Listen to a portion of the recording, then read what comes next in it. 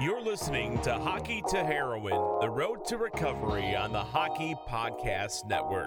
New episodes Wednesdays and Saturdays. Follow Hockey to Heroin on Twitter. That's at hockey2heroin for updates, and subscribe wherever you get your podcasts from. Brady Leavold, like any other Canadian kid, his dream was to play in the National Hockey League. Success came easily to Leavold as he began to turn heads in the junior leagues. A late pass from Long. He's got Leavold with him. Long walks in. Centers.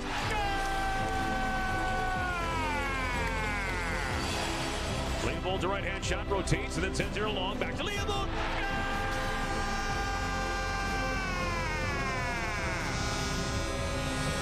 Attaboy, Brady. And here we go, right off the bat, a fight ensues. And it's Leavold and Curran, they're both getting in shots. Now Leavold throwing right after right and just connecting like crazy. Once I met heroin, I mean, it was just, that became my new passion. What's the reason that young people who are athletes get addicted to heroin? They injure themselves and they're more likely to be prescribed an opioid. And once addicted, many are going to switch over to heroin because it's much more cost effective. And the effects that they produce in the brain are indistinguishable. When we talk about painkillers, we're essentially talking about heroin pills.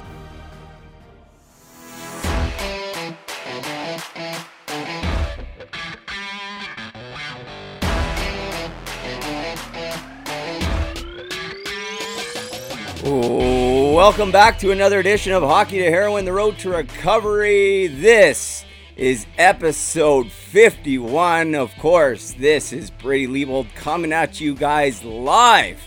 If you're watching on the Hockey to Heroin Road to Recovery Facebook page, thank you.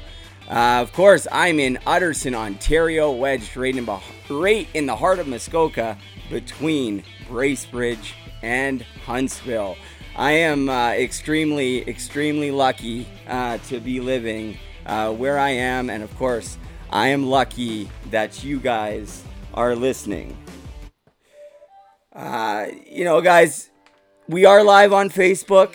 However, if you're not watching live on Facebook, I hope you're listening on the Hockey Podcast Network. You can check them anywhere out on social media at HockeyPodNet, and of course, their website, www.thehockeypodcastnetwork.com. Guys, they have a podcast for every single NHL team, plus bonus content like my podcast and Terry Ryan's podcast, Tales with TR, and others. And as well, Brad Lieb, former professional hockey player, he's going to be launching his podcast very soon on the network as well. So look for that, guys. Thank you so much. I've been so lucky. Really, I know I say it all the time. I say this all the time. But, I continue. It continues to grow. There's two feeds on the Hockey Podcast Network, as well as my personal feed. And, I look at both feeds and the numbers are incredible. Thank you so much. As it stands right now on the Hockey Podcast Network, my episodes are 4 out of the top 5 on the network. I'm not sure exactly which ones, but that is a direct result from you guys. So thank you so much to everybody. I just never thought that this was possible at all. Seriously, even when I started this, even a few episodes in, I never could have imagined what has happened. And the podcast is one aspect, but one very small aspect. There's just been so many other things that have been such a great part of my life and contributed to my recovery, and as well as helped connect me back with the hockey community. And one of those things, guys, was a story that a new friend of mine, Matt Thompson, shared with me. He shared the story of Matthew Lazinski with me, and if you've listened to the podcast, which I'm hoping you have, you hear this story tirelessly, and you will continue to hear this story tirelessly. Beside me here is the plaque. I get emotional every time I look at it. You guys can think I'm full of shit or whatever, but you guys don't know how I feel on a day-to-day basis and how lucky I truly know that I am, that it doesn't say in memory of Brady Leibold on this plaque.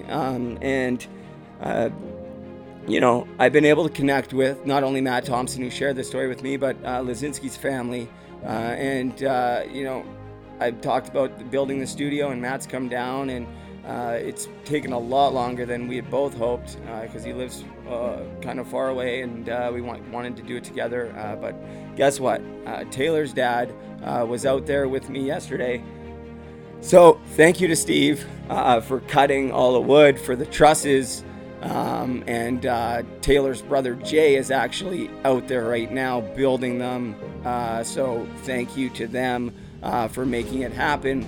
Matthew Lazinski, of course, guys, he played for the OHL Sault Ste. Marie Greyhounds for a couple of seasons before running into some off-ice troubles. Much like myself, we were the same age, born in 1987, and I never got to meet him. I was out west, and he was out here in Ontario, where I am now, or close by. And, he struggled with mental health and addiction, and his story was so much like me. He went to jail, and I think there just wasn't a lot of support for him.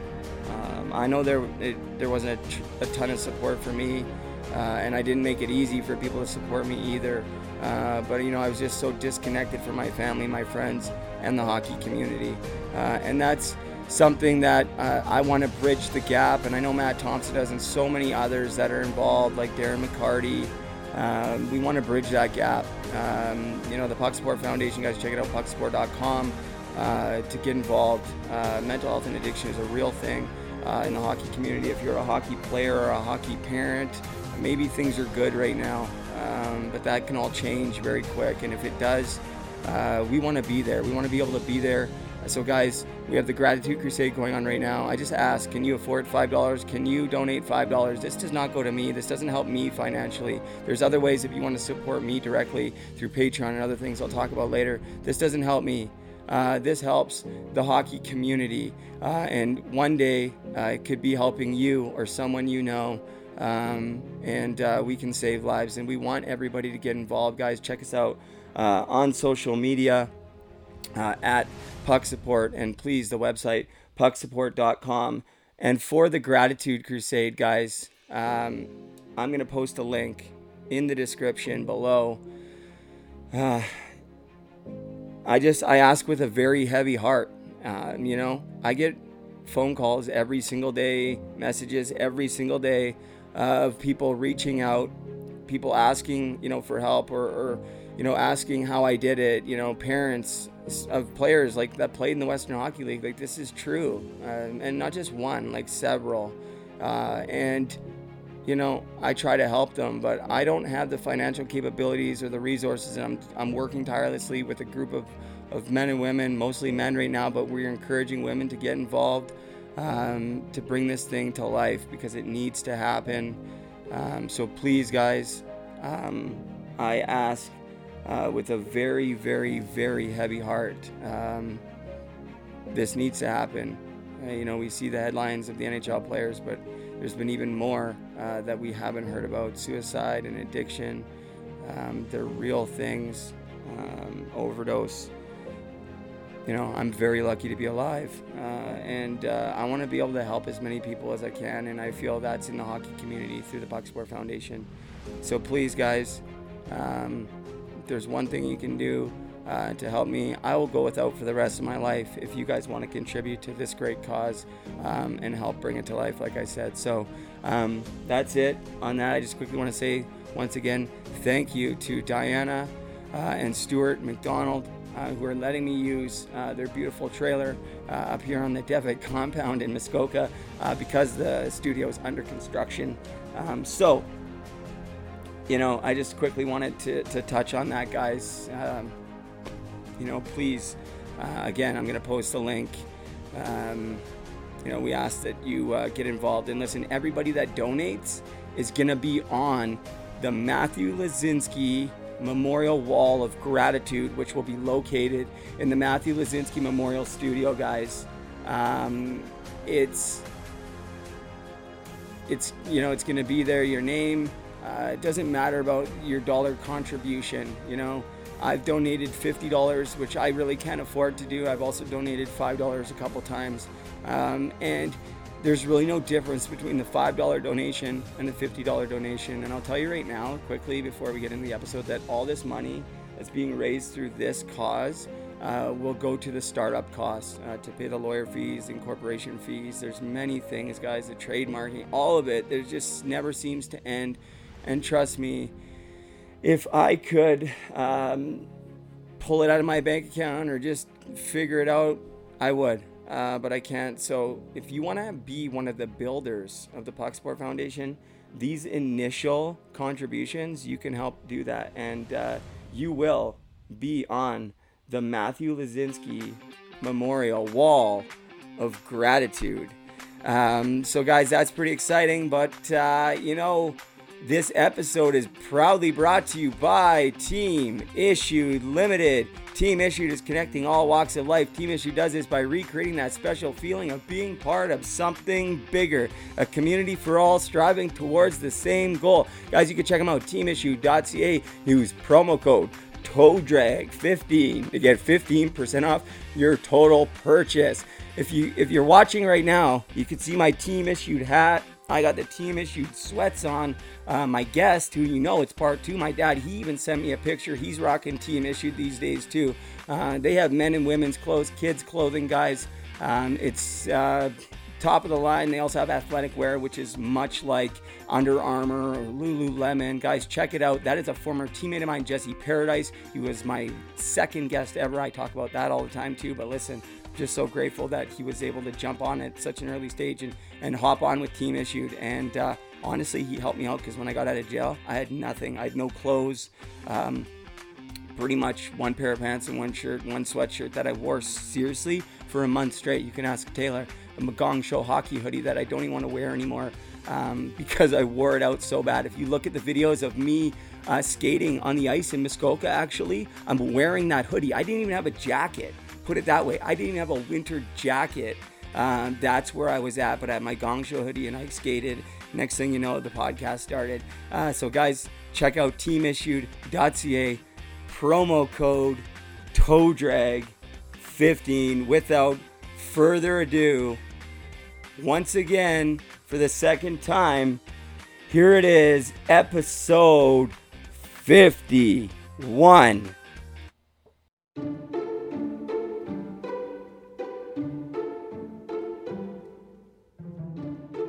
So after the game, I was sitting in the car. As we're driving, pulling out of the rink, my dad just starts ripping into me. I need to smarten up. I'm embarrassing him. And he's true. Like, what I did was absolutely insane. Shooting the puck at the ref, causing a scene. I can't imagine how many parents were like, what the hell's wrong with your son? My dad's like saying all this to me, and I just remember leaning in and punching him. And I just remember my dad hammering on the brakes, turning around and giving me a shot back. And I remember instantly crying, "You can't hit me, I'm calling the police, you're going to jail, blah, blah, blah, blah, blah." So my dad, of course he knows the area, doesn't say anything. I'm just sitting there going off, he's not saying a word. "You're gonna be sorry, blah, blah, blah, blah, blah." Then all of a sudden the car stops. My dad looks back at me. He's like, "Well, get out and tell him." I look out the window. We're outside the police station. And then I'm like, "I'm not going out there." And he's like, "That's what I thought." No, sit there and shut up.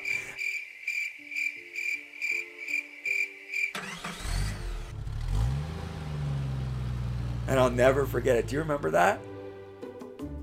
I do. It's in my book. Oh, you're writing a book now. The good or bad part for you is I started to write the book, but I also have probably 90% of the text you ever sent in the last 10 years. A long way from being finished, but you have to talk to Long Earth at this It wasn't a Springer or a Povich yet, but it might be in episode 51. Jerry!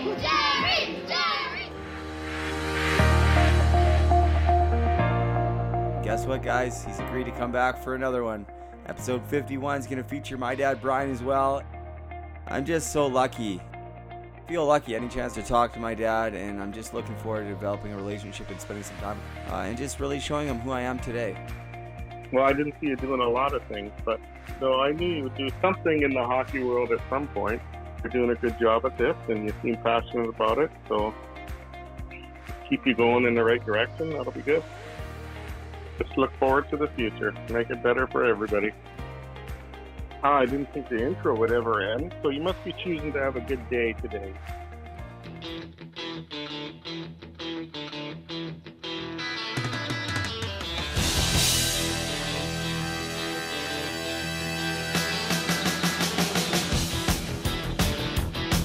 This song used to just get me fired up. My dad would play this song for me, and this would just get me going. Love this song.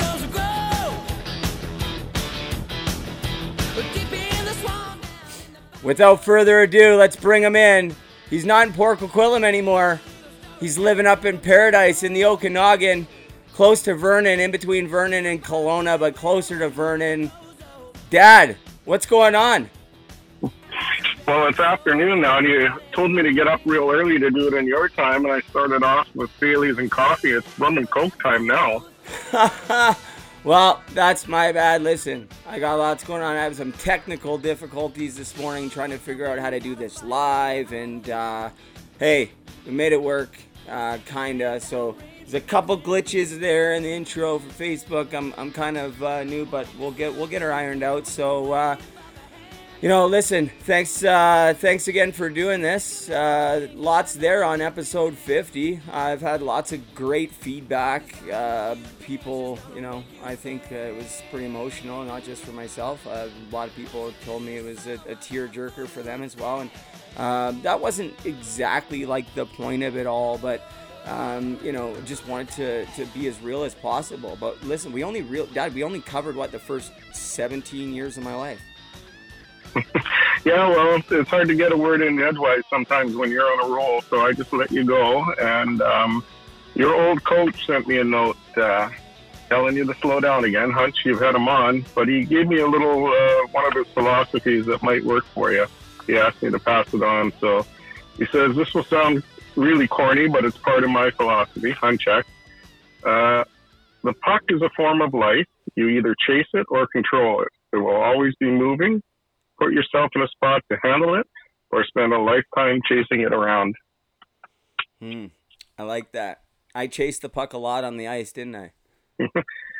Well, yeah, you kind of were like a rabbit out there sometimes, yeah.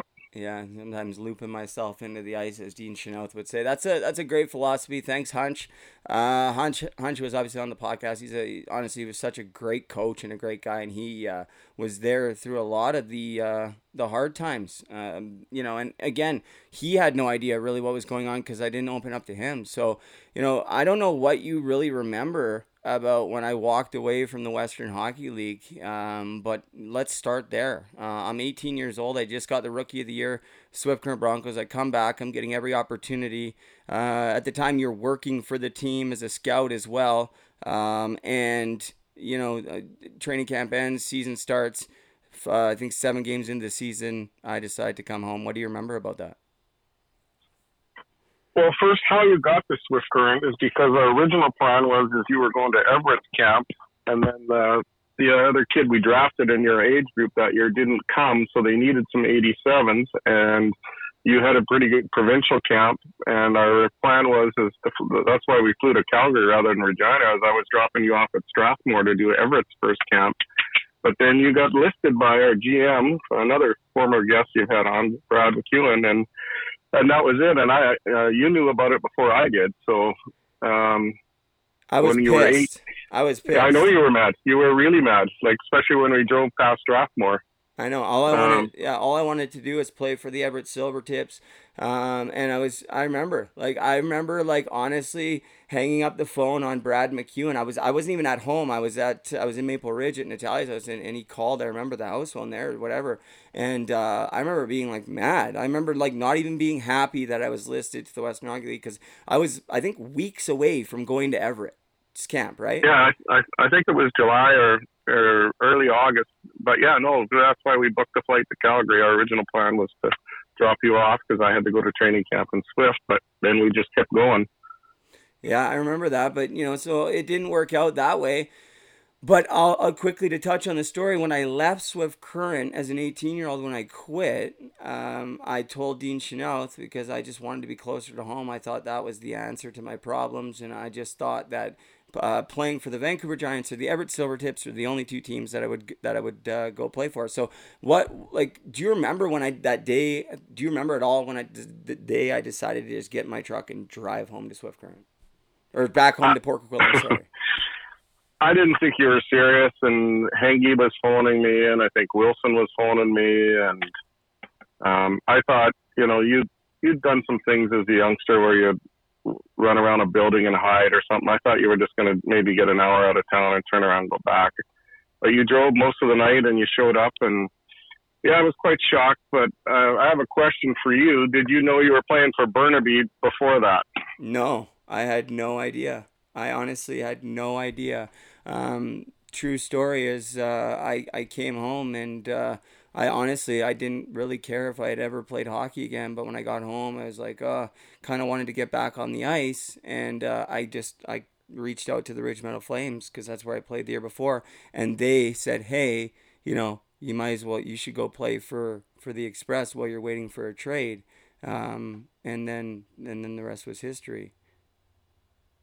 Yeah, okay. Well, I remember you were pretty excited to get your education money from Burnaby, and I thought that was all prearranged, but we never really talked about it. But yeah, no, that was not prearranged, and again, that's something that maybe was handled totally in a wrong way, but that money went 100% to partying, and I think that led me down a pretty dark path. Whether or not that's the reason is it's obviously not the reason, but it certainly helped, and that's when I started partying during the games and stuff. But how about when I got traded? Finally, my dream comes true, and I get traded to the Everett Silvertips.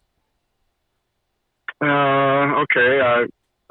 Kevin Constantine, who's not the easiest guy to talk to or probably play for, but a really good coach, phones me and says, we traded for your son. We haven't got a hold of him yet.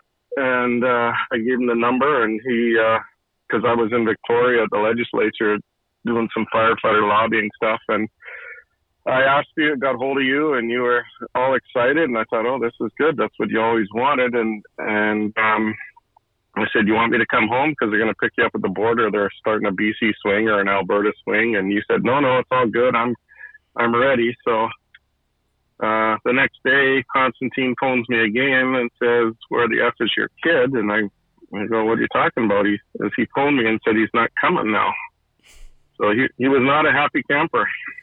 Yeah, and that was probably, looking back, a pretty big mistake on my part, and it just so happened that you were away. And I feel like if you were home, there's no way that I don't end up in Everett. And I'm not saying that you had worked, it's not your fault. I'm just saying, and I was excited. I remember the phone call. I remember talking to Kevin Constantine and being excited. And as soon as the phone hung up, I was like, I don't know. I don't think I'm going to go. And I remember Mike Barnes was like, what do you mean you're not going to go? And I'm like, yeah, that's what I mean. I'm not going. And, the rest was history. And then from there, I just really started going down a dark path, started missing games with Burnaby. And then I pretty much left you no choice but to kick me out of the house at 18 years old. Well, I didn't know it was as bad, and maybe parents are blind or you hid some of it from me, but I was still working shift work and stuff, and I'd show up at the games and you were having good games and stuff. And, you know, you went out with the boys and that and girls and stuff afterwards. So I didn't really see you much other than that during the game during that time. So, but yeah, you started to slide a little bit. And then I remember Darcy Rhoda and Bill Ranford and coming to see me, and I go, well, what do you mean he's not at practice? And I go, you know, because I'd go to work and you were supposed to be practicing, and they're going, he's not showing up. So, and then you started missing games, and then, which is too bad because you helped them get into the playoffs there, and then they had a great run, and you were sitting in the stands beside me at one point.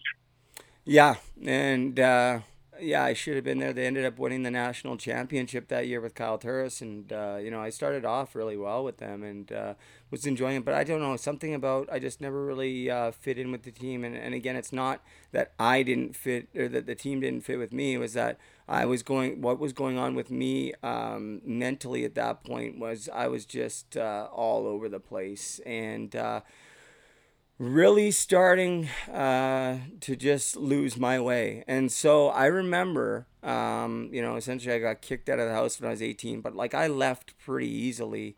I almost looked at it as it's like, okay, like I can do this and I'm free. But looking back, it was, you know, I certainly wasn't the right choice, but luckily I was able to go to Katie's house in Anthony's. And then I was able to actually pull myself together a little bit and manage to ask Dean Schnell to take me back to Swift Current. Do you remember that at all?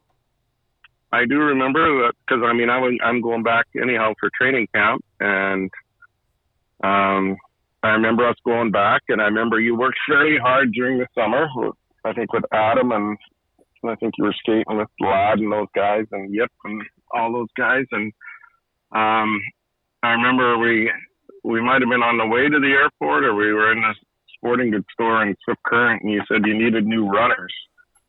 And I go, well, where's all your runners? Well, no, I don't have them or whatever. So I ended up, I don't know, $150 pair of shoes that I wasn't counting on buying. But then fitness testing started. You're outside with one group. I'm inside doing the push-ups or pull-ups or bench press, whatever. And then I see them carrying you in and your feet are bleeding. Oh, yeah. You forgot about this, right? So you're on borrowed time and you're coming in from doing your wind sprint times and your feet are bleeding. And I go, what the hell happened? He goes, well, I stepped on a piece of glass. And I go, well, didn't you have your shoes on? The shoes that were only hours old? Oh, no, I can go way faster without the shoes. So you couldn't get your skate on right away, but you missed a day, I think. And they go, well, he's not making the club. Yeah. And I think you got butter to crazy glue in between your toes there. Yeah. Yeah, I did. I remember that. What was the deciding factor around that? About how close was it to them almost being like, no? Well, I'm sure it was closer than you think. But then I remember you wanted number 10 because that's what you had. And they went, no, we've given that to Bordas. So was... You thought you were going to come back and just no. Dean handled you like a newbie, and that probably smartened you up, and then you started to play okay, and they decided to keep you because when you played, you're a pretty good player. When you fool around, you're not. Yeah, and that was kind of the knock, right? I was, I think, just really inconsistent a lot of the time. You know, I was overthinking things, and a lot of those times it was overthinking things that didn't involve hockey, and that was half the problem. I was on the ice thinking about things that had nothing to do with hockey, and it wasn't even like I was trying to. It was just like all of a sudden I'd be like, holy shit, I'm on the bench. I'm in the, you know what I mean? That was, you know, it wasn't for a lack of focus or trying. I just had these crazy emotions and thoughts sometimes. I don't know if anybody listening can relate to that. Any hockey players maybe, or just anybody listening in general, like where you're just supposed to be doing something where it's so important, but you're just so overcome with anxiety and almost fear, and then you start these emotions start coming in, and it's like almost like you're in a different place than where you actually are, it's yeah, so that could have been part of it. But listen, things worked out for the most part until Parents Weekend. What happened? Well, it was a fun weekend because I got to see some of the parents, and then there was, I think that might have been when I took Big Earn to Boston Pizza when I thought he was of age and he wasn't. But shout outs to Big Earn in Swift Current. He's probably listening, but anyhow, there was a party and you ended up going to it, and Schenderling's dad and I went back to the hotel, and the next morning, Dean's phoning me, "Where's your kids?" And I mean, you weren't in the hotel with me. You were supposed to be at your billet. And you missed the practice the next morning, or the skate, or whatever it was. And nobody knew. Sorry to interrupt you. It was not even, it was worse. It was running stairs. No, okay. So you were probably hungover and didn't show up. But I thought you were in good care with Schenderling or whatever. But I guess everybody else made it but you. So yeah, 76 or 36. I can't remember. There was a couple different times where it happened. Where once in Burnaby and once here, where I slept through a thing and I had all these missed phone calls. One time I just remember the number 76. I think 76 was this weekend in Swift Current. I woke up at 11 a.m. On the floor of the girl's house who eventually was ended up having my baby, which caused a lot of problems. Mostly I caused the problems, and then I had to deal with the problems, and I'm the one still dealing with the problems today. And everybody else that was involved is doing very well. But that was a really hard time. Do you remember the very first time you heard that maybe I was potentially having a kid with a girl from Swift Current? I don't remember exactly when. I remember hearing about it, and I think you might have told me, but you kind of downplayed it a bit you didn't want to admit at first that it was yours, to me at least.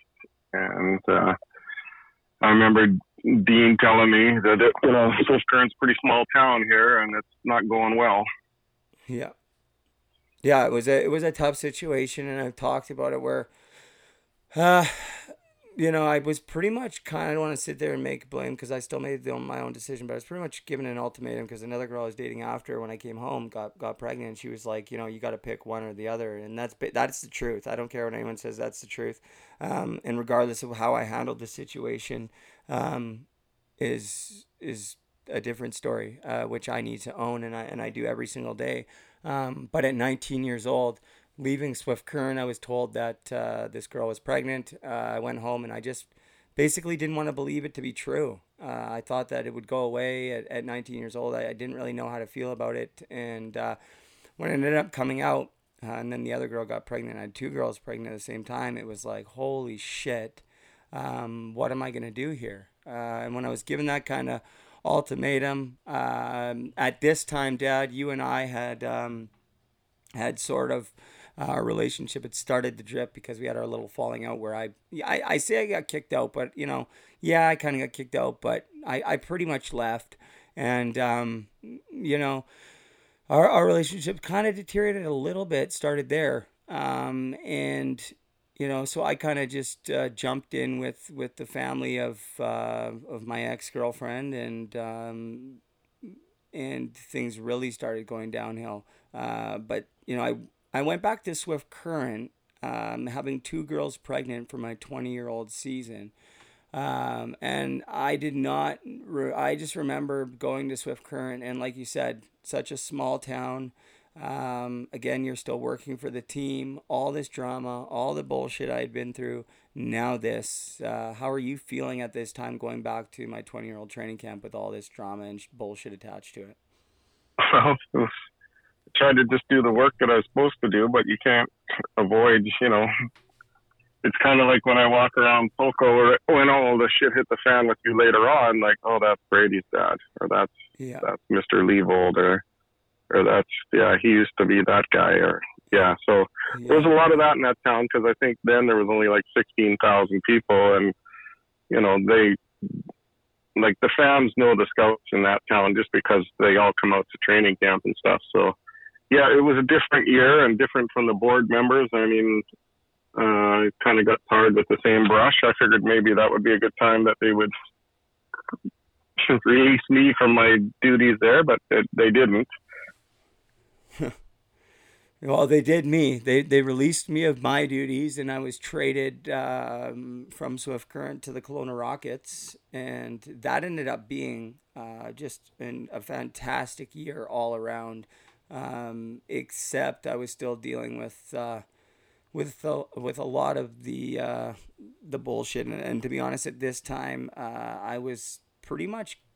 I think honestly, Dad, I had such a good year because I was spending a lot of time up near Big White with my ex's family when I wasn't at my billet's house up in the bush, kind of like the surrounding I'm in now on the ATV and stuff. I'm telling you, it just does something for my psyche.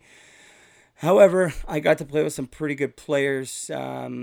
What was your thoughts getting traded to Kelowna? Do you remember when I got traded to Kelowna? Because I had no idea when I got traded to Kelowna. Do you remember that at all? Can you walk me through that a little bit? Because I had no idea. Did you know? When did you find out? Dean phoned me and says, I'm trading Brady tomorrow or he's coming home. And I think you've even told this story before. You drove to Calgary Airport, but you didn't know where you were going until the trade was finalized. And I think, as luck would have it, I think Kelowna's next game was in Vancouver. Maybe you had a home game first, but I know you were in Vancouver right after that because I came to a practice in the morning, and I talked to Bruce Hamilton a bit and said, thanks a lot for giving him a chance, because it was early. It was still before they'd cut the 20-year-old, so you could have been gassed from Kelowna too. Yeah. Because you beat out Leon or whatever his name was. Mark Messier's son, yeah. Yeah. But I ran into Bruce Hamilton, and I said, hey, thanks, Bruce, for giving him a shot here as a 20-year-old. I know you didn't have to take him, and he's got some baggage. And I introduced myself again, and I'd known Bruce for years. I've been in the league probably 15 years back then or somewhere around there. But I just introduced myself again, and he basically said, I know who the F you are. And, he's not guaranteed, and he just walked away. So, but that's Bruce. Yeah, that's typical Bruce fashion. He gave me the same treatment always, except he did give me the nice compliment, which I've said before. After when I was at the Kelowna Rockets alumni tournament, he was teeing off behind me or in front of me, and after I hit my shot or he hit his shot, and as I was going away, he's like, "Leibold, is that you?" He's like, "You were the best trade I ever made," and I think he must have had a few drinks in him, but it worked out really well. You ended up getting to see me play a lot. Was there something else you wanted to add there? No, just Adam Foote's probably not going to like this story, but the Rockets were playing in Vancouver this year, and Bruce came in and he goes, "What the hell's wrong with my team?" And I said, "Well, they got no oomph tonight." He goes, "That's my thoughts exactly." And then that's the night Adam Foote got gas. So he it's the only time he probably ever listened to me, but I didn't say fire the coach, because somehow I felt a little responsible after that. But now I see him all the time in his flashy suits, and he's real nice to me. So yeah, no, Bruce, I have nothing bad to say about Bruce. I think he runs a great program. I will say that there's my opinion, and you work in, this is something you don't even have to talk on it, but my opinion is that there's so much room for improvement as a whole in the CHL with player development, not on the ice, I'm talking off the ice, and then supporting them during and of course after their careers. But of course you look at any situation in anything and there's always room for improvement. So that's not what this podcast is about. That's certainly not this episode. But my time in the Western Hockey League was awesome. Was that, probably the most fun you ever had watching me play was that year in Kelowna, or? Yep, and some in Victoria in the East Coast League, because I didn't get to see you play in the American League or your short stint in Europe, even though I had planned to go over there, or Texas, and we'll talk on that in a minute too. But you probably don't know this, but Bruce phoned me you were in Game 7 in Seattle, and I was driving down, and he phoned me, and I'm just at Bellingham, still another hour and a half away. He goes, "Can you get Brady to Victoria tomorrow?" And I said, "Well, why?" I forgot there was even an East Coast team there. He goes, "Yeah. Well, if we lose tonight, they want him in Victoria." And I go, "Have you talked to him?" He goes, "I can't talk to him because I don't want him distracted for Game 7. But if we lose, these guys got to get right to Victoria for tomorrow. Yeah. Yeah, I remember that. That was, and we did. And, I remember, losing out in Game 7. It was horrible. Actually, I led the first round in goals. I played really well. But I was having fun. That was a big thing. And again, I went to Victoria and I was having some fun too. But yeah, what a great experience. Growing up, did you think you were going to get a chance to watch me play like in the Western Hockey League? At what point in time were you like, okay, maybe he's got a chance here? Did you ever think I was going to play pro? I don't know about pro, but Western League, I thought you had a sniff for sure when you're at under 16s and 17s. But I once you had the 20-year-old year, lots of NHL scouts that I see all the time say, "Oh, he's going to get something. He's going to get a sniff. He's going to get something. Don't worry, he'll get an offer or he'll get a tryout." Or so I thought he might have a chance. Yeah, and I had a few different offers, and I decided to go the route I did, and I'm not going to talk about that on this podcast because it just doesn't really matter. There's some stuff that will be left for the book, and I'm sure you can feel the same about some stuff. But that summer after Kelowna, I really started to get heavy into the coke, and that was something that I wasn't really doing a whole lot of before that. And I made the mistake of asking somebody while we were moving for some because everybody else was doing it, and then this guy just kept bringing it to me. I talked about it in one of these episodes, and I just wasn't training at all.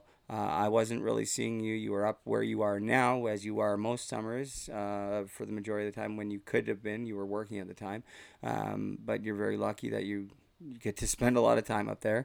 So you didn't get to see me a lot, but when you did see me, I was able to like kind of pull it together, and everything looked good on the outside.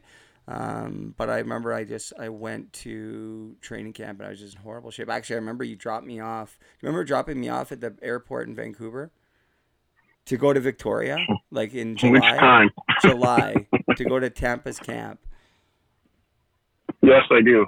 That was a pretty frightening experience, and when I got there, I was in a bad way, and it's talked about lots in my story and in the Sportsnet article and stuff, and you and I have never talked about it, but I mean, it's in there, it's in the article, all the stuff that transpired there, and it's really unfortunate what happened to Mitch Fadden, and I still can't believe that he's gone. I just quickly want to say they just did the Mitch Fadden Memorial Golf Tournament in Salmon Arm. I believe it was a week ago, maybe two now, because my memory is so bad with all the concussions and stuff I've had, not to mention the horrible drug abuse that I put myself through. So excuse me if I don't have the dates exactly correct, but I just quickly wanted to say that. And I would love to get out there if everything works, no COVID, everything next year, but I see no reason why I can't be there next year. And Dad, I'd like you to join me if I can get out there. I think that would be fun for us to go and maybe. That'd be fun. I'm actually going to Salmon Arm tomorrow for 4 days of golf with all the old farts. So. Well, there you go. So I would have went to that one had I known, because I'm only an hour away, right? So. Yeah. So maybe we can get a couple groups or something and support that cause and do that, because Mitch was a hell of a player, and honestly he was just such a great guy. He was fun to be around when I lived with him in Norfolk in the hotel, and we had our tiffs. We almost fought a couple of times, but that'll happen when you're living in a hotel room with someone for like 4 months or 3 months or whatever it was. So but going into pro and all that, I had a pretty rocky first year, the injury, all that stuff, but managed to finish the year pretty good. And then that summer, I actually trained, but that was the summer that I started using oxys. Did you have any idea that I was using oxys, and when did you start to figure that out? Not for quite a while, actually, because you seemed fine, or you hit it well, like really well for me. I'm just trying to remember back. So I don't know if you have touched on this, but you went to Norfolk, and the training camp was bizarre, the rookie camp, because Do you remember the kids that were on the ice, like the young kids? Yeah, Tyson Barrie and Miles Koulis. Yeah, and how old were they? Tyson was 16 and Miles was, I don't know, 14, I think. And Len and Owen or whatever. Oren Koulis, yeah. They were coaching and putting on the game. They were what? They were coaching the inter-squad game, and their 16-year-old and 14-year-old or whatever, they're out against all the free agents and rookies. So yeah, it was kind of crazy. But that's what happens when you own the team, I guess. They were both pretty good, though. Let's be honest. Tice was easily probably the best defenseman on the ice, but still, the other guy was 14. He was. There's no doubt. Didn't he play in the Western League too? Yeah, I think he played in Medicine Hat, I think. And Portland, I believe. Maybe. But, so you went to Norfolk because you signed let's talk about you signing your contract, which you told me Norfolk's Tampa's offered me a contract. I said, don't sign. Yeah. Go register to the Justice Institute with your scholarship money, which you could have deferred, started and deferred, and the Justice Institute would have whatever. Yeah. But then you phone back, no, I'm going to sign. And I said, don't sign. Use your, if they want you now, they'll want you in a month. But then you said, they're giving me $10,000 more, and I signed. Now I'm going to the Justice Institute. I said, well, you can't do that now. Yeah. So that was fire school number 1 down the drain. Yeah. Well, yeah, and then, go ahead. You're back in Norfolk, and Lenny owns the team, and they got in Norfolk, and there's a friend of mine who was playing there who kind of took you under his wing, and I don't know if you remember Jamie Heward. Of course, yeah. Well, he was assistant coach of Swift later on when I was there, but he just talked about it like there was all these guys back then making $1 million contracts, and they had to play them all to trade them all because Tampa was a bit of a mess. They had way too many. So they had NHL guys playing in Norfolk, so you weren't really going to crack the lineup too often. And I remember they said, you can stay and play every 5th or 6th game or something, or you can go back to Victoria, which worked out well for you because you were in the East Coast League on an American League contract. Yeah, making American money, yeah. Maybe you can explain that to your listeners, how that works compared to an East Coast contract. Yeah, well, because I was on the American League deal, my money was it was guaranteed. It didn't matter if I got hurt or if I played bad, they couldn't get rid of me. And then, of course, the exchange rate was great because now I was living in Canada and I was getting paid in American dollars from the Tampa Bay Lightning. My checks came from the Tampa Bay Lightning, and then because the American League deal is it's a lot. The money is just quite a bit more than the East Coast contract. But then it worked out good because then in playoffs I was getting paid double, I think, because I was still under contract for the American League because it was running a little bit longer season, but then we had started playoffs, so I was getting that money too. It worked out good, but honestly, the deciding factor of why I came back, and I wish I didn't, was because my ex told me that she wasn't coming to Virginia. And in retrospect, I wish I would have just said, okay, well, I'll see you guys in a few months. Because looking back now, I haven't seen my kids in years, and that could have made the difference of me staying there instead of going to Victoria and getting hurt and all those things. But you can't really look at life and go, hey, woulda, coulda, shoulda. However, that was a big thing that I still have kind of an issue with, to be honest, is the decision that I made there. But what do you do? What was your take on that when I came down? Did you have any idea that it was kind of my decision to leave the American League? Did you know that? No, I talked to Len and to Jamie because he was an NHL veteran there, and he had some mutual friends that scouted in the league, and he just told me he can play, but it's not going to be for a while till we clean house here and make some room. I don't know. I never got the truth about your playing on a lot of things from you. So even when you went to Europe and that, and especially when you went back to Victoria for the second year, well, the third year, I guess, if you count your 20-year-old year. Well, yeah, that was that story there is one for that I could probably write a whole book on, to be honest. So, I went back to Victoria. And at that time, I started using oxys in July, really heavily, like everyday type use, and not everyday type use, to the point where instead I was just taking it for pain here, and I would skip a day or whatever. Well, now I had done it every day for I think it was 11 or 12 days, and it was getting towards the end of July, and I'll never forget it. And it was a really hot day in Pitt Meadows, and I remember going like, holy shit, like my body is addicted to these things. And I remember like seeing people go through it, like my ex's brothers, whatever, and hearing about it, seeing it on Intervention. But in my mind, it was like, that could never happen to me. There's just no way. You can't understand that a pill can do that to you. And so then I found myself in that situation of that sheer desperation. And by this time, I now have, Brooklyn, and Brittany at this time was pregnant, and a month and a half away from having Brody.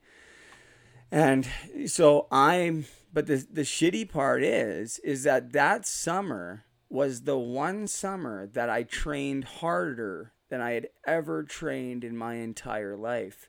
I did not miss any days of training, which was completely out of the norm for me. Usually I would totally miss training or whatever. I didn't miss any training.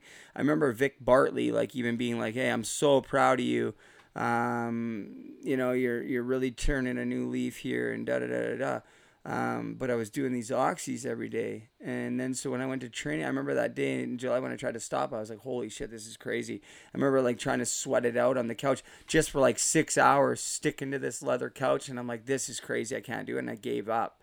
And so then I kept doing it. And then all of a sudden I remember right before training camp, if I'm telling you this because you don't know, I remember I went to one of my ex's brothers, and I said, yo, this is crazy. I can't be doing this. I got to play hockey. How am I going to stop this? I tried. I can't. The kids training hockey. Holy shit. What am I doing?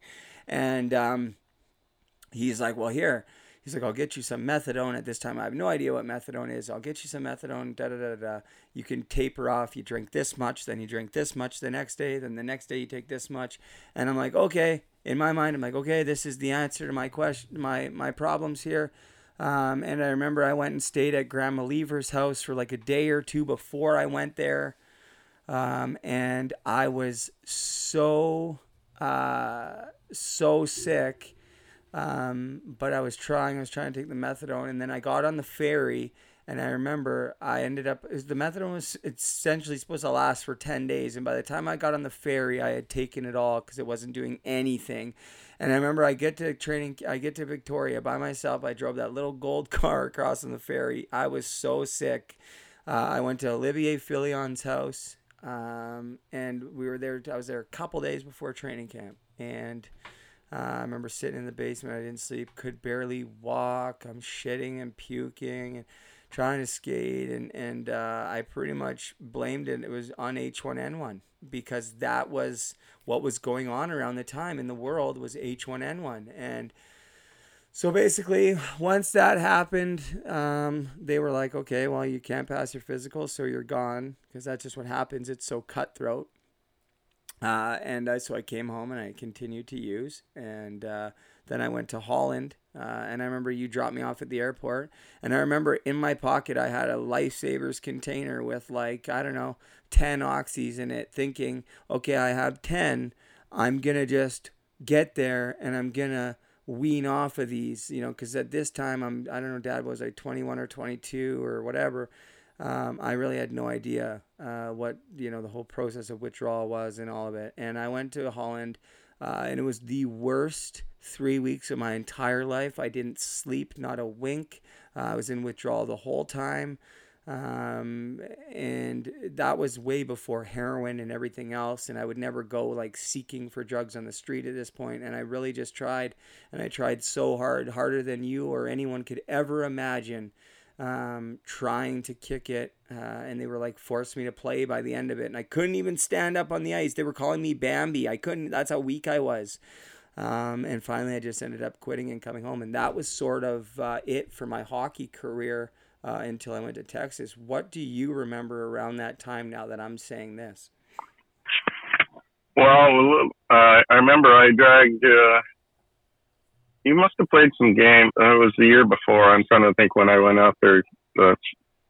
You had told, I guess the team doctor was still issuing you oxys, which I didn't know about. And then because of your schedule and your kid situation, Victoria let you home like Monday, Tuesday, Wednesday, the odd time. But then you would go to our family doctor and say, we're going on a road trip or whatever. I need some more. And you conned him I found a prescription long after where he gave you 300. Oh yeah. There was times, Dad, where I went to Victoria. I was in Victoria. I got a prescription. I took the ferry home. I got home, I would call the doctor in Victoria. I would say, I only did this once, but this is the first time because I knew it only worked once. But I called him. I said, hey, my car got broken into while I was on the ferry. My girlfriend's bag got stolen, everything, blah, blah, blah. She wasn't even with me at the time. I was by myself. Excuse me. And so sure enough, he sends another script to the pharmacy in Pitt Meadows. So then I get there, I fill that one.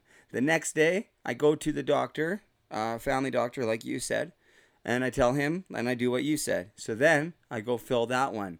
Then the next day, I tell the doctor that I was at the gym and my gym bag got stolen. So now I go to fill this one. And I remember, I think you were in the car. I think you drove me, and I think you actually paid for this prescription, this one. And this is how many I was doing. Maybe you didn't pay. Maybe you weren't there on this one. So this time, but. So in a matter of 7 days, I think it was, I ended up filling 4 scripts, and each time it was like 296 pills. So on the 4th time, I went to go fill it, and the pharmacist was like, I'm not filling this. I had no idea that they had something called Pharmanet, and they just brought it in, and they keep track of all your prescriptions. So it red flags. And so he's like, I can't fill this. And he calls the doctor. So he calls the family doctor. And the doctor, and so he's like, the doctor wants to talk to you. And the doctor, I remember talking to the doctor, and the doctor's like, Brady, what's going on? And I was like, oh, man, I need my pills. I'm going on a road trip, da-da-da-da-da. And he's like, pass the pharmacist the phone. I passed the pharmacist the phone. The pharmacist looked so pissed off. He hung up the phone and he filled that prescription. And then it was only about a week later, I think, is when you dragged me into the office with my ex's mom and basically told him to never give me those again. And I mean, he was pretty close to pulling it anyways, I think, if you remember. Mm-hmm. Well, the bad part about the Victoria experience for me is I became pretty good friends with your coach there, because we had a mutual friend, and I went off on him like I've never gone off on anybody, because you had planned to bring your family over, and they invited you back, and I had no idea the oxy use and that. And then you were telling me it was H1N1, and he's only telling me it's the flu, but they all knew. But no, he would never tell me, and I've never been so mad at somebody for him, and I've since apologized to him, but he said, yeah, we should have told you then that they knew you were on drugs. Yeah. Well, the thing is we could talk about this more, is like there was times when after I actually came back from Holland, I went back to Victoria. And while I went there, again, I was in a bad way. I was trying to get clean. I was living with the trainer, like, you know what I mean? We were essentially they put us in the same place, team paying for our place. And I just remember, like, honestly, I remember drinking, like, going and drinking beer, trying to feel better. And like, I hate drinking. And then it got to the point where I was going home and I needed to, my addiction was getting so expensive. These pills were costing $40 a pill, $40 a frickin' pill. And I was doing like 10 to 12 a day at one point. So this was long before, we're going to get into that. This was long before you were giving me all this money. But I needed to find a way. So while I was in Victoria, I was propositioned to start, I was going back and forth on the ferry. So I was just, people were putting stuff in my bag. I didn't even really know what it was half the time.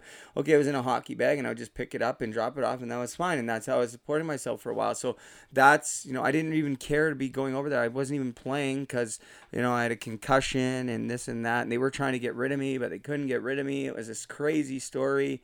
But really I was just like so concerned about just maintaining my drugs, and I was just going over there to do that. And, it was just a really bad, sad situation until the season ended. I wasn't getting paid anymore. I wasn't going to Victoria anymore. I ended up breaking my hand really bad in the summer. And that's really, I think when all the red flags went up for you. Do you remember that around that time? Well, you punched a bus stop or something out in Maple Ridge, I think. And yeah, you were out of control then. Yeah, it was the worst handbrake the doctor had seen in 10 years in Maple Ridge. And they had to pin my hand back together. It was dislocated and broken and all this. And I remember cutting off the cast shortly thereafter. The pins are sticking through my hands. It got really infected. The doctors are putting me on IV therapy. I wasn't going to my IV therapy. It was now to the point where I was getting a bone infection. And they actually contacted, I think, you and Mom did they contact you saying I was going to lose my hand, or what happened there? I'm not sure I think they might have got hold of your mom. And then, luckily we had two friends that were doctors out there. So they kind of pulled some strings to keep you in and off the streets and look after your hands at the same time as a bit of your addiction. Yeah, I was thrown essentially in the psych ward and transferred. I did the tour around the hospital. I mean, I was in the psych ward multiple times, but this was one time.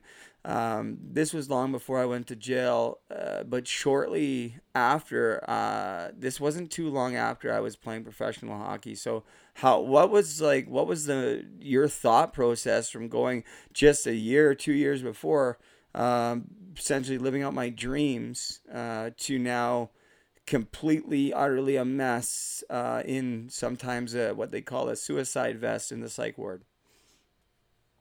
Yeah, well, it didn't take long. It happened fast, and I don't think there's anything we could do. You were just on your own agenda. Yeah, and no, I was for sure. There was not too much anyone could do. At that point, I mean, I bounced around, between Mom's house and different things. But around this time was, I think, when people probably started, doing that. Oh, that's Brady's dad, or that's, and you're dealing with all the bullshit of people, me owing people money or this, and some things were true. A lot of things were true, but some of the things that were said about me weren't true, and that's just part of the territory. And when you're living a destructive lifestyle, people assume things that are not true, and you just kind of have to take it because the shit that you did, it's like, well, I did so much other shit that doesn't really, you know what I mean? So, but around that time, what was it like? Were you like embarrassed to go out in the community? Like, honestly? At certain places, certain times. I mean, we lost a lot of friends once you became totally out of control, and once you became a, lack of a better term, a wanted criminal. But it's still today. Like, I can go here. Oh, that's where he was arrested, or there's a place he tried to rob, or that's where the taxi incident took place, or that's.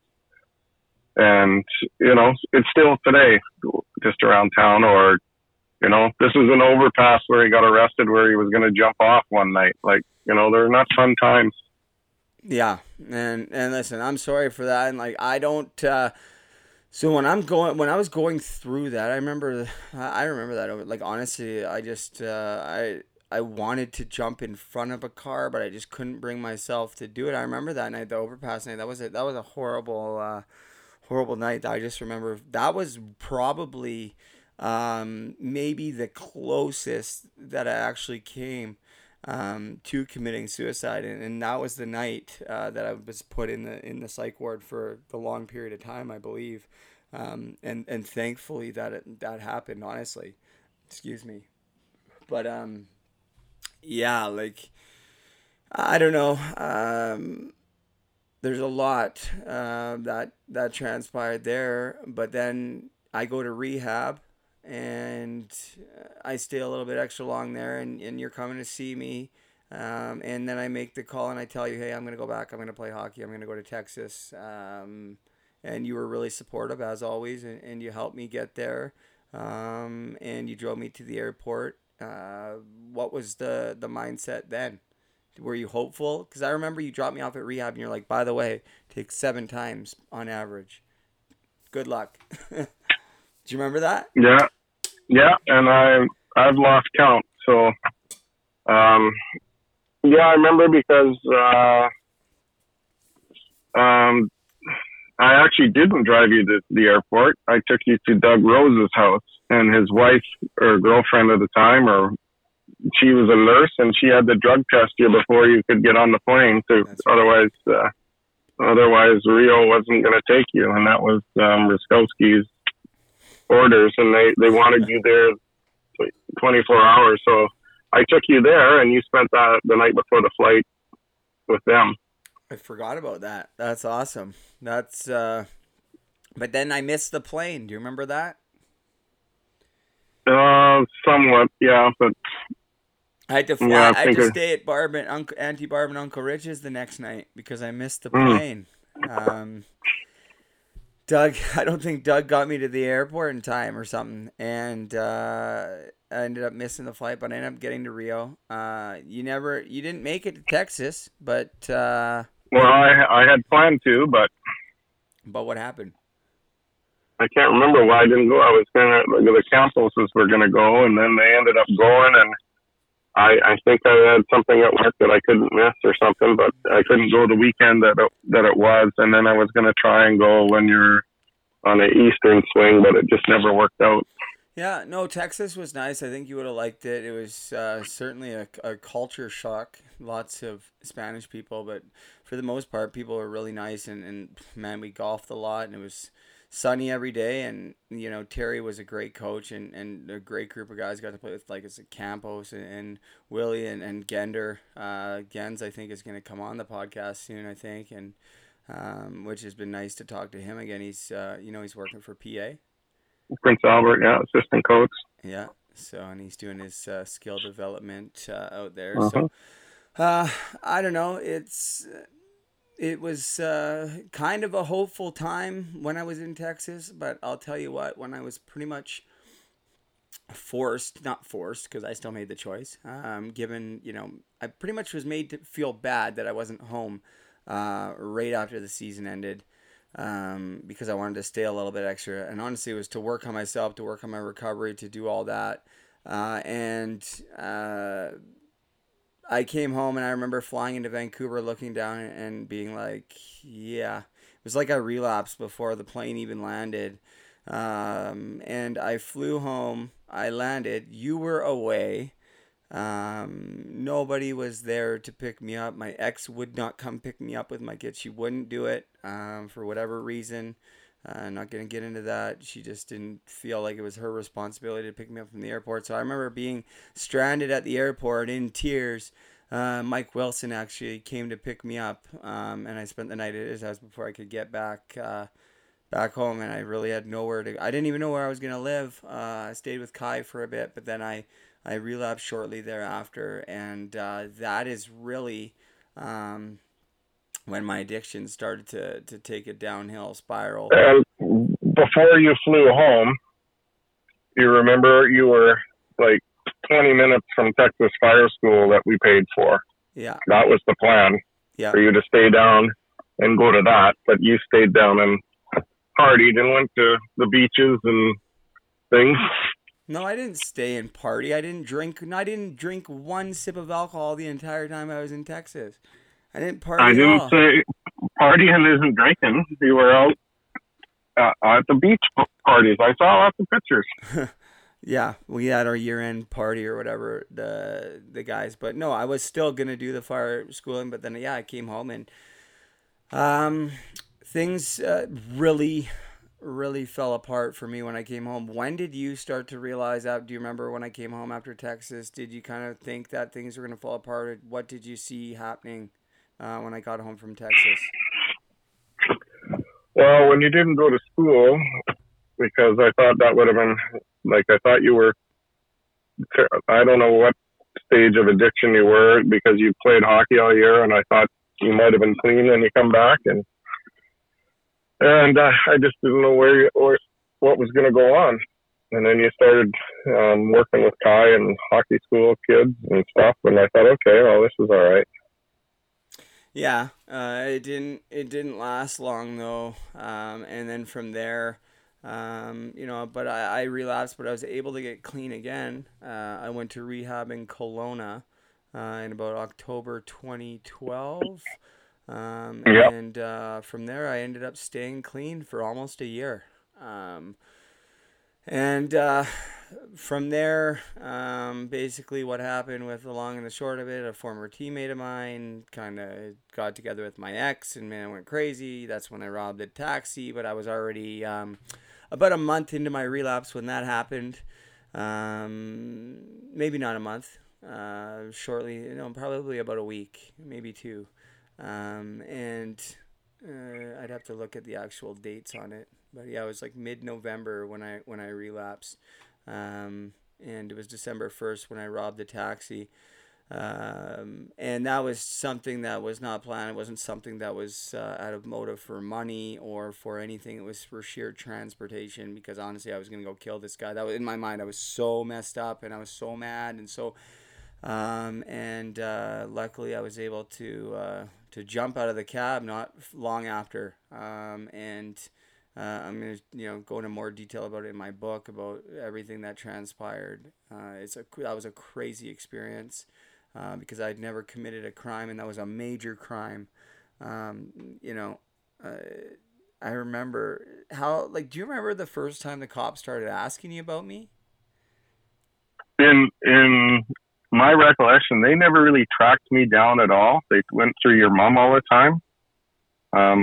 Maybe because that was your address you might have had on your ID or something. I'm not sure. But the only time I talked to them was when they sent me a picture once, and I go, well, it kind of looks like him, but it's blurry. And I said, but, if you guys say it is, and his mom says it is, then it probably is. Yeah, and of course it was, and I pled guilty to that charge along with many others. But before that happened, that was, there was a time when I relapsed after the taxi, because that happened in 2013. I didn't go to jail till 2015, the end of 2015.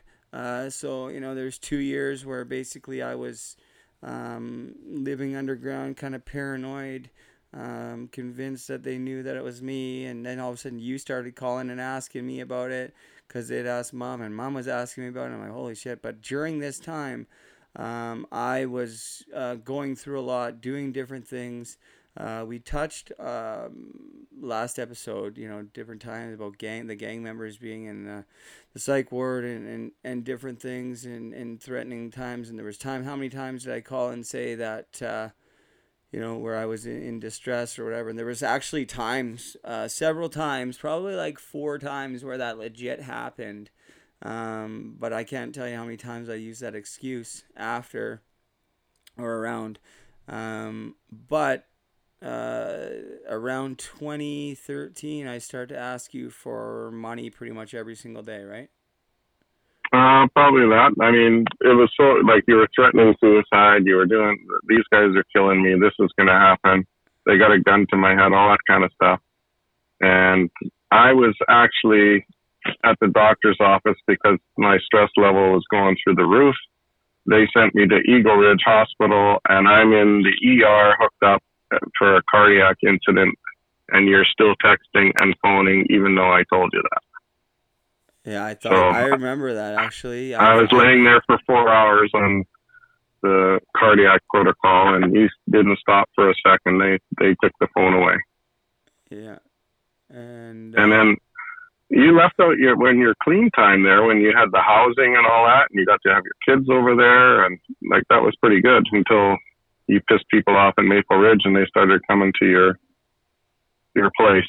Yeah. Well, it was, I did, I talked about that, and I don't talk, I was asked not to talk about my kids, and I don't know if that's directly from them, or if what, but I'm sure they're at an age where they're, feeling embarrassed or whatever, so that's why I don't talk about, but then I get mad that I don't talk about, but yeah, I was really seeing my kids, pretty much every single day, whether it was for an hour, or for several, or sometimes overnight, and then when I moved to Pitt Meadows, I got my own place there too, and I did well. I was working demolition, had a good job, but that didn't last long. That's when I started. Go ahead. You had a great job at the refinery. Yeah. Making more money than I was making. Yeah, and it's I had plenty of opportunities, but always fighting mental health, always fighting addiction, and then immediately from the decision when I made to turn my back on that kid in Swift Current, I'm telling you right now, if anybody sees me with kids or whatever, like I love kids, I love being a dad, and I always looked forward to being a dad, and that was sort of something that I always prided myself on. I always hated these guys that did it, and then I turned into like one of the biggest pieces of shit ever, and so I've hated myself from that for a long time. And even the girl from Swift Current has been like, Brady, you need to forgive yourself. Like, I forgive you. Like, we're good. Like, don't worry. And that's great, but it still doesn't make my, self-hatred towards it any, easier. And I guess that's something that I need to work on. But I'm glad. It doesn't really matter. I can deal with that. I'm just glad that they're good. But, how much money do you figure you gave me in e-transfers? Do you have any idea? I don't even want to know.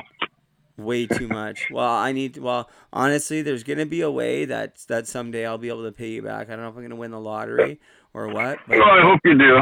But good things are going to happen. And if I win the lottery, it'd just be to pay you back and then to be able to help people. I'm not even kidding. I'm so simplistic. You don't even know. Like, I can, you should, like, even you ask Taylor's mom. I'm eating like food. I don't even want to eat I'm eating the kids' leftovers and food on the counter from the day before. She's like, "What's wrong with you?" Like, it's pretty funny. I'm just so like simplistic and just so easygoing. Like, honestly, you got to come out here and check out what's going on out in Muskoka. I think you'd like it where I'm at, and I think there's some good golf courses too. Yeah, well, I'm sure there is, but I think you're doing good things with this podcast, good things with the puck sport, but I think, you've got a kid on the way and kids there that you're being responsible for and helping, that you're going to have to get a job. And I know that sounds, but that's just the dad and me talking. Well, good news. That's a good segue into something I was going to save till the end. There's going to be a lot of opportunity for coaching, and I've already had several people reach out to me that want me to be a part of their programs in the area, so I know I can do that because of COVID-19. There's going to be, I don't know what people are doing for hockey this year, but there's only so many ice surfaces, and people are going to be starving for ice if things don't take off like as normal, and it doesn't look like they're going to. So what I'm going to do, and with Dan Spence, we're going to figure out how we can put together a program up here in Muskoka on the natural ice. And I've already looked into homemade Zambonis, courtesy of Walter Gretzky's design. But there's different ways of doing it. But honestly, I think that I can make some money this winter coaching hockey on the lake, and at the same time have fun and give back to these kids, because that, to me, I know I got to start paying my bills and start making money, and doing it that way, I think, is just gonna provide me, obviously, I don't think I can make as good of money doing anything other than coaching hockey. Wouldn't you agree? Like, what else am I gonna do? I don't know, but you were building docks and all kinds of things before, so I don't know what, or maybe you weren't. I don't know. So. No, I was do all that stuff, decks, all that stuff, but I don't know. I really feel that things are actually falling into place, and I'm really lucky though that I have Taylor and her family support and your support, and absolutely. Like, I wouldn't, don't screw that up. No, of course not. Why would I? There's just like where I'm at, just like physically, like in Muskoka, has saved my life more than you or anybody could possibly know. I'm literally looking out at the lake right now. I'm sure you are too. No, I'm actually sitting in my car looking out at the back field right now because it was too windy on the dock and we started. So, I don't know. Quickly before I let you go, there was a time when I was. I want to hear your book. You got your book? Well, I'm not going to read you the whole thing. No, I want to hear the opening page at the end here in a second. But I just want to talk about, was there time, like the times when you were actually looking for me when I was homeless? What do you mean? Yeah, there was lots of times, because I was always like I told either Ken or Gare in the article, like I was always $5 or 5 minutes too late to, you're always that much ahead of me. Like if you talk to some of them, like I cannot believe how many people down in Skid Row and Wally, which are the two areas you've talked about before, which are just gross. And I don't envy anybody being down there, but, and it's even crazier now that, since you were there, if you can believe that. But wow, really? Yeah, it's I had some good friends that wanted to help me, come with me, but I didn't want to put anybody, like my good friend Mike lived in Surrey and he always wanted to come with me to Wally, and Tim always wanted to come, and I just it was bad enough for one person not to, and it was kind of my reason to be there was to find you. They were just coming along for the ride, but then you'd always, like, I just looked at my phone today. I have 37 different phone numbers for you. Wow. So, and it changed hourly sometimes. And, so we spent a lot of time there, and then you would text, I'm going to do suicide today, and the next body you flip over is going to be me, or, then I go to work on a day shift, and we'd have a male jumper on the Lynn Canyon Suspension Bridge and the suicide, and until we actually, like you said earlier, flipped them over. I thought any time it could have been you, because they were always around the age of you. And there was the overdose craze. I mean, we had quite a few in North Van, but nowhere near like Vancouver. And I think they had a record month last month down there, and I think it was 175 or something overdose deaths. So wow. It's just crazy. And I'm glad I don't have to look for you anymore. I mean, I haven't physically seen you in a while. But, it was not a fun place to go, because most times he wouldn't talk to me because I thought I was a cop rather than a... That happened for the first couple months I was down there, too. They thought you were a cop? Oh, yeah. 100%. They wouldn't talk to me for the longest time. They're very suspicious, those people down there and in Surrey, right? Because that's how it happens. They have those undercovers. But, I couldn't imagine what it would have been like if I would actually had to see you. I did see Mom when I was homeless. and that was hard enough. But yeah, you forgot that we saw each other a few times. We'd meet at McDonald's or something when the police were looking for you, and you thought we were setting you up, and you probably don't remember those times. And then I ran into you in New West at the SkyTrain station on my way home from work one day, and I had some leftover pizza, and I gave it to you. But it was just by fluke that you just happened to be standing there. But you probably don't remember that. I do remember that, actually. Huh. That must have been like, you know, because I remember, like, you know, being a kid, and I think, you know, we'd go to a few Canuck games and stuff, which was awesome, and driving through that area. Like, I never thought I would end up down there. Did you ever think that it was possible for me to end up on Hastings of all places? No. And that's what people got to realize. And I know, like, the Western Hockey League, they bring the teams through there when they play in Vancouver if they're here for a couple of days, and try to put the fear into everybody. And there's videos, all kinds of videos of it. And it's just unbelievable down there. So, and, you know, you don't wish it on anybody, especially your own kids.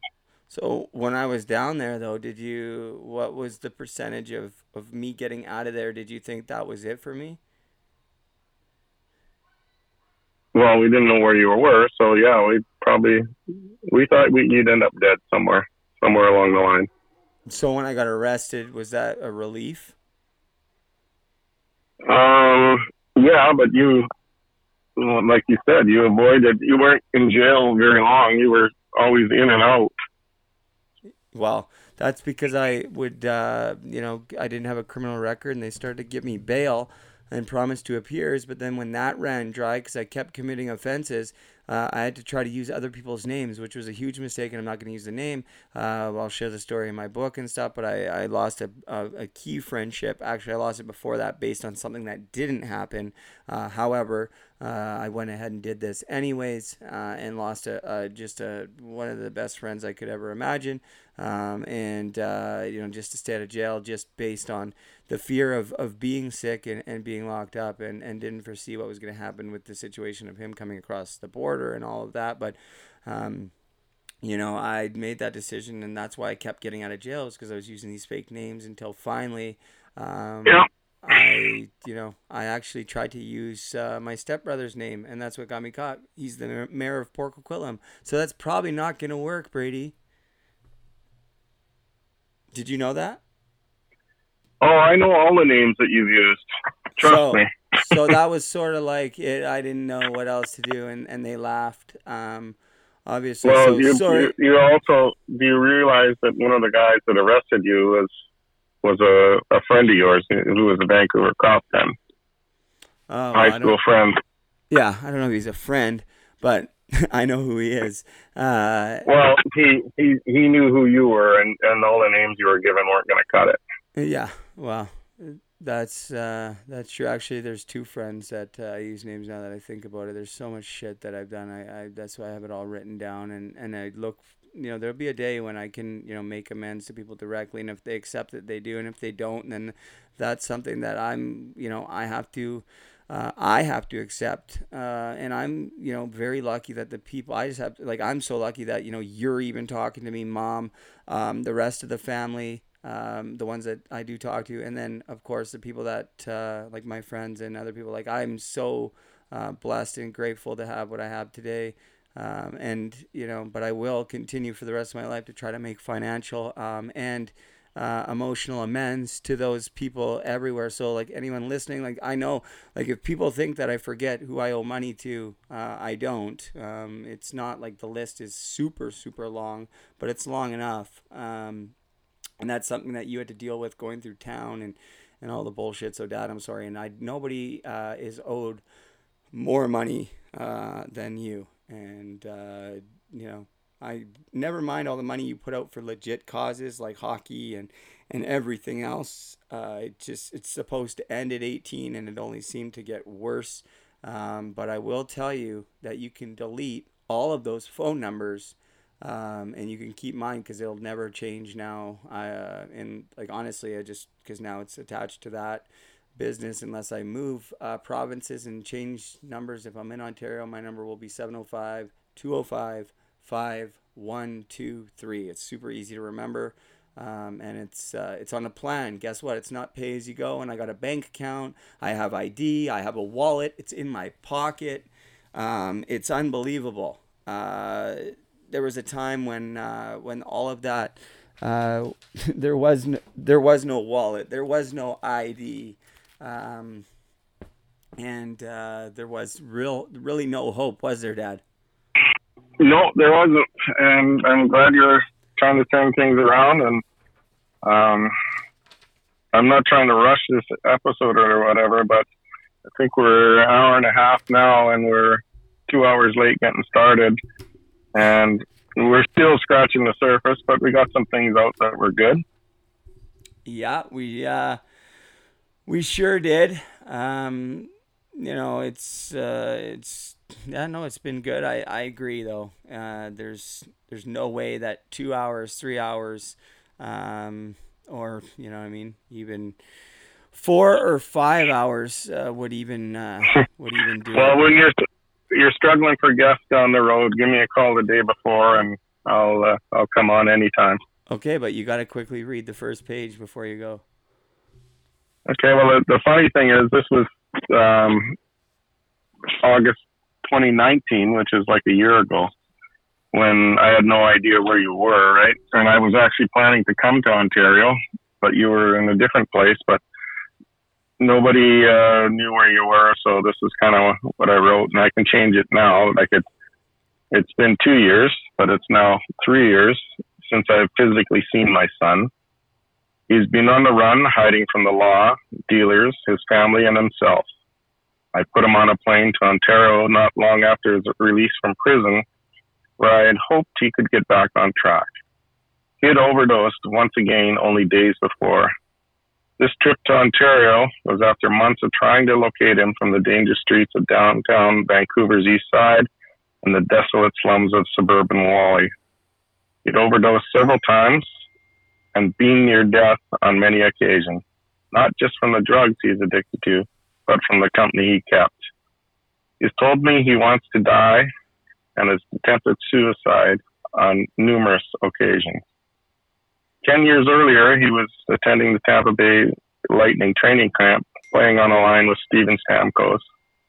After a successful junior hockey career, hockey paved the way for his success and helped ice his way into addiction. He is a son, a father, brother, and uncle. He's lost relationships with most of his family, but I'm hanging in there. He had so many friends. Now I don't even know if he's alive. There is nowhere I can go in our town without something or somebody reminding me of my son. He either owes them money or has ripped them off in some form. He was planning on writing a biography, Hockey to Heroin. I don't know if he ever has or will finish that book. This is our story until he finishes his. He had so much promise, but has lived and told so many lies. He is my son, Brady Leibold. Oh, that's awesome. So that's the part. Hold on.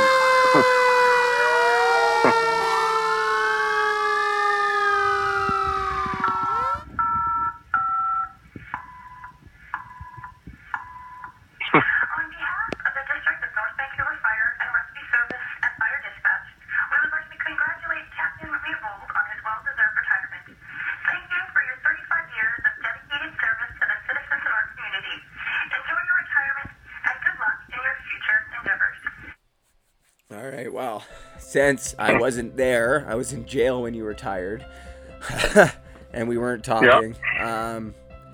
Just to let you know, you can have a happy retirement, knowing that we can write that story and finish it on a positive note. Sorry that I put you through all that shit. That was hard for me to listen to, for sure. But like I said,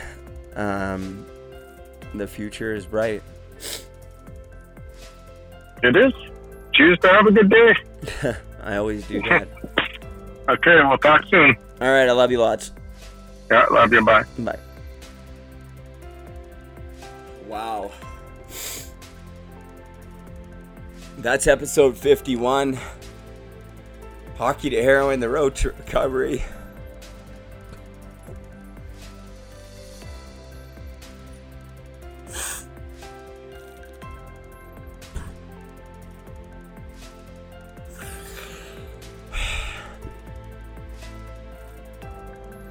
Wow.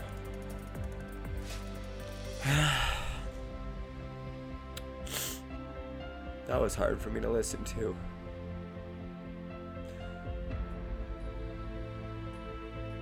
I don't know how I'm gonna make up for all the shit that I did to my dad. But I know I'm gonna do my fucking best to try. Not only to my dad, to my mom, to my kids, to all my family, and all my friends. And to all those people listening and looking up to me.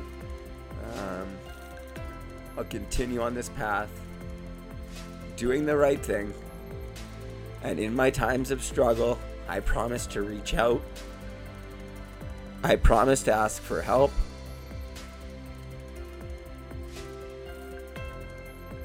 I promise to be honest.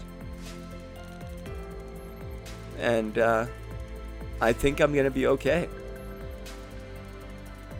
These last 2 episodes featuring my dad were therapeutic beyond words.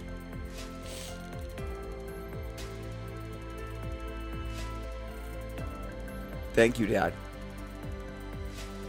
for everything, but especially for this, for coming on, opening up. You know, I know it wasn't easy. I know it wasn't you that made the decisions, but I know people often must have thought that, you know, you did something wrong. And sure, we've all made mistakes. You're no different. But damn, Dad, you did a hell of a job. And I think that's why I've been able to get out of the situation that I've been in. Is because I'm just enough like you, Dad. I'm just enough like you. So thank you. I love you. Thank you all for listening to Hockey to Heroin, the road to recovery, episode number 51. I look forward to doing 51 more and doing whatever else comes my way. And I know I can do it holding my head high, with a smile, without my teeth. But guess what? I got word from Rob McDougall and the angel investor who I'll name shortly that I'm going to get my teeth soon. What's up? Gonna have my smile. It's gonna feel good. It's gonna feel good. My dad just texted me. I can see it. It says, "You okay?" Dad, I'm fabulous. Absolutely fantastic. And I hope you are too, Dad. Seriously, happy retirement. I know you retired in 2017. But you know what? I'm going to treat you to a game of golf and dinner. Happy retirement. I can't wait to do that. I'm sorry I wasn't there. And I'm sorry that you don't have as much money for your retirement because of my addiction and my choices. I'll do my best to be there for you in any way that I can. And I hope there's one day I can pay back every cent. And I'll do it the right way. And I'm looking forward to that. Once again, guys, thank you so much for listening. I am so grateful to be alive. I'm just so lucky. If you want to support me directly, you can do so on Patreon, www.patreon.com/hockeytoheroin. I just ordered posters for all my patrons. If you want a signed picture from me, sign up. Hockey to Heroin on Patreon. Patreon.com/hockeytoheroin. I'm going to make it worth your guys' while for your monthly subscriptions. There's different tiers, 5, 10, 20. The reason why I'm on Patreon is because people have wanted to send me money and do things for me. Not for the Puck Support Foundation. They want to do that too, but I mean for me personally. And I feel very awkward taking money and gifts. I don't do well with it. Sorry. But Patreon, this allows me to be able to give something back to you as well. I'm going to be able to send off posters and pictures and sign pictures of my guests and stuff. I'm always going to make it better and more interesting and worth your while. So if you want to support me, please do on Patreon. Guys, check out my website, hockeytoheroin.com. There's a little bit there. It's always a work in progress. Check out the Puck Support website, pucksupport.com. That is certainly a work in progress. We're going to continue to work on putting resources and building the team and getting our bios and stuff up there. It's got to get updated a little bit more, guys. And be sure to look for the Gratitude Crusade. Follow us on Instagram at Gratitude Crusade, at Puck Support. And guys, be grateful. Are you listening to this? Are you watching this right now? How lucky are you? You have so many great things in your life. I know you do. And you have unlimited potential. Change your perspective. You're alive. Isn't that awesome? I was in a position once where I hated my life. I wanted to die. You heard my dad. I changed things, you know? I had to really change things. I had to get uncomfortable. I had to hurt. I had to physically feel some pain. I could certainly emotionally feel some pain, and I still do. I had to let people in, and I had to get honest. I had to look at myself and be like, wow, Brady, you need to make some changes. And I still do. But at least I'm on that path. And every single day, I try to do the next right thing. And just live in the moment. And be like, hey, you know what? Wow. You know? I'm on a couch right now that's really comfortable. I could look at it one of two ways. I could be like, this couch sucks. It could be a lazy boy leather couch. Or I could be like, wow, this is really comfortable. This couch is, I'm grateful that I have this couch. It's just an example. It's little things, guys. It's about changing your perspective. And I had to do that. And I would encourage you to do the same. I'm going to ask once again, can you afford $5? Can you afford $5 right now? Go to the description. There's a description or a link in the description to the GoFundMe page, the Gratitude Crusade, in Matthew Lazinski's honor. Matthew Lazinski, of course, the plaque, guys, if you're watching on video.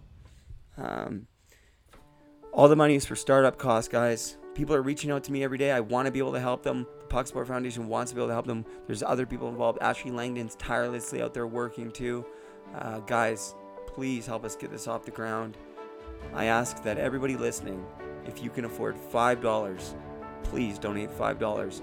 And everybody that donates will be featured on the Matthew Lazinski Memorial Wall of Gratitude located in the Matthew Lazinski Memorial Studio up here in Utterson, which will be the interim head office for the Puck Support Foundation, and of course my podcast studio for Hockey to Heroin, the road to recovery. So if you want to have your name on the studio, that's how to do it. To donate $1 or $100, you'll be on the Matthew Lazinski Memorial Wall of Gratitude, and you will have helped build the Puck Support Foundation to help mental health and addiction in the hockey community, which needs to happen, guys. And if you think you can make a difference, or if you want to get involved, the door's wide open. We want you to get involved. Email us, team@pucksupport, team@pucksupport.com, or if you want to email me directly, you can do so, brady@pucksupport.com. That's it. That's it for episode 51. Dad, that's 2 episodes in the book. We'll do it again somewhere down the road. I have some big guests lined up. I just talked to Brad May this morning. It's my hopes that he's going to be my next guest, guys. Mayday! Mayday! Mayday! I hope you're all having a great Saturday. Take care of each other. Please, guys, be kind to everybody. Be generous. If you don't want to donate $5 to the Puck Support Foundation, donate to another great cause. I challenge you right now, and if you can't afford the $5, I understand. not too long ago, I couldn't afford $5 either. But you know what I could do back then? I could press share. Share the Puck Sport Foundation, let people know we're around, and encourage people to donate $5. I hate asking for money, but I'm not asking for myself. I'm asking for the hockey community. And like I said, life for you in the hockey community may be good right now, and I hope it always is. But things can change. You heard my dad. It happens like that, guys. We want to be able to step in and be there for guys like myself, guys like Matthew Lazinski, who are no longer here, and Mitch Fadden, and many other men and women who have lost their battle and continue to struggle with things like post-concussion syndrome, mental health illness, and addiction. So guys, please, please, please get involved. That's it, guys. I'm going to go play with the kids. I'm going to go give my girlfriend a kiss. I'm going to enjoy my Saturday, and I'm going to pray. I'm going to pray like I do every single day that one day soon I'm reconnected with my kids, Brooklyn and Brody, because that will just complete everything for me. I hope you guys are all having a wonderful day, and if you're not, change your attitude, change your perspective, and remember, have a great day if you so choose.